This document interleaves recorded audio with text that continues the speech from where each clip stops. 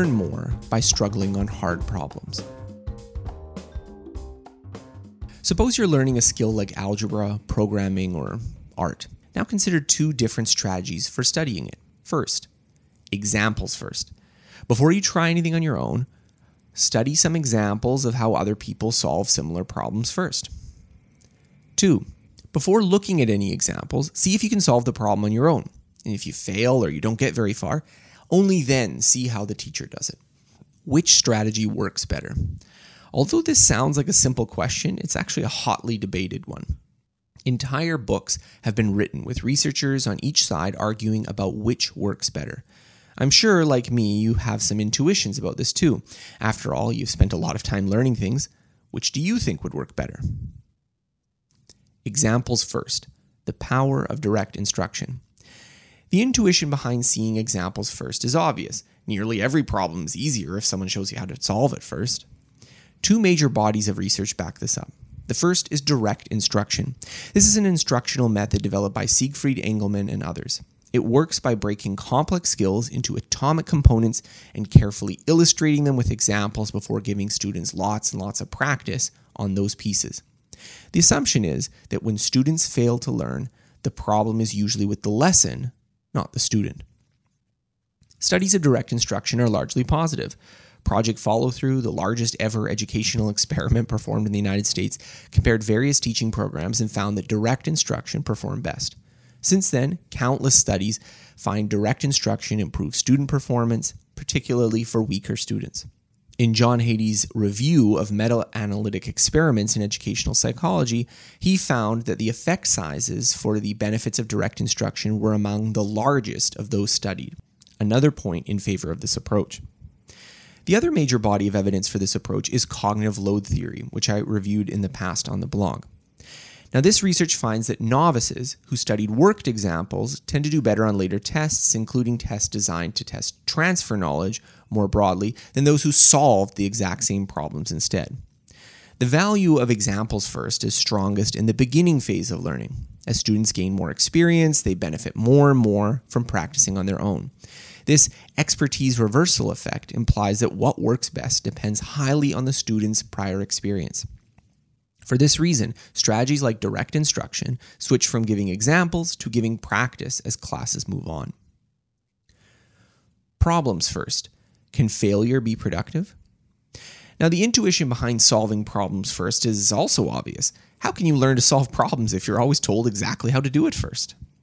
Researcher Manu Kapoor argues that students learn better if they first experience productive failure. The idea here is to have students work in groups on a difficult problem. Not knowing how to solve it, they will most likely fail. Now, after this experience, they are shown examples and instruction and given a chance to try again. Kapoor's research finds that productive failure tends to be beneficial in a range of experiments. Along similar lines, Dean Schwartz and John Bransford argue for students to try to invent a solution before being told the best approach. They argue that such experiences foster greater transfer through preparation for future learning. Now, theoretically, there are a few reasons why we might suspect a problems-first approach works better in some cases. First, activation of prior knowledge. If you do have some knowledge of how to solve the problem already, a problem-solving episode will force you to try to retrieve it. This may make it easier to integrate a taught solution later. Second, conceptual understanding. Seeing a problem situation first may make it easier to understand the kinds of situations where the solution applies, and this may assist on later transfer to similar problems in different contexts. Finally, motivation and engagement. Students might just tune out if they're given worked examples to study. In contrast, it's not possible to solve a problem and not be cognitively engaged with the material. Active learning has benefits in controlling and guiding attention. Which side is right? Does it even matter? I've read way too much material covering this debate, so I can say with confidence that I have no idea which side is right. However, I want to stress that I think the winner of the debate here matters a little bit less than some might believe. For starters, it's abundantly clear that both practice and instruction are necessary for effective learning. Advocates of direct instruction make ample room for practice after seeing examples. Studies that support a problem-solving first approach all require that the student is eventually shown the right answer. Thus, we can immediately rule out extremes. Pure discovery learning, where students aren't ever shown instructions or examples, fails miserably. In a classic example, students who spent over 200 hours on logo programming practice without instruction still did poorly on relatively simple problems. Psychologist and researcher Richard Meyer argues in light of these and other notorious failures that there should be a 3 strikes rule against unguided learning. Similarly, learning requires practice.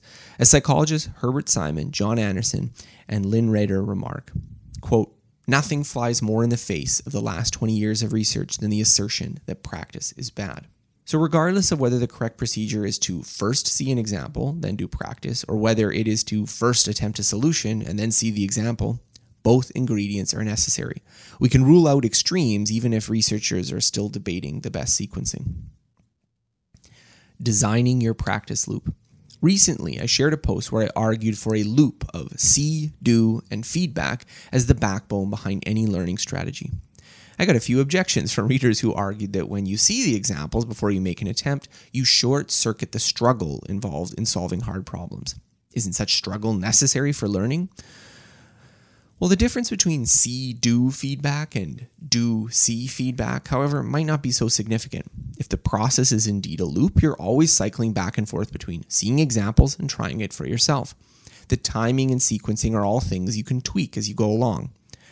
Early on, when you have no idea how to do anything, struggle may help you get a sense of the problem, but you're unlikely to arrive at the best answer spontaneously.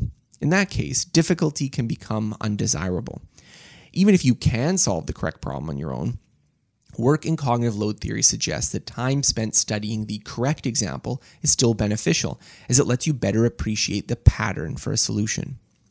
Later, as the material gets easier and you become more comfortable with it, there's increasing benefits to leaning on problem solving. You already have more knowledge in your head, so you get the benefits of trying to retrieve that knowledge when formulating a solution.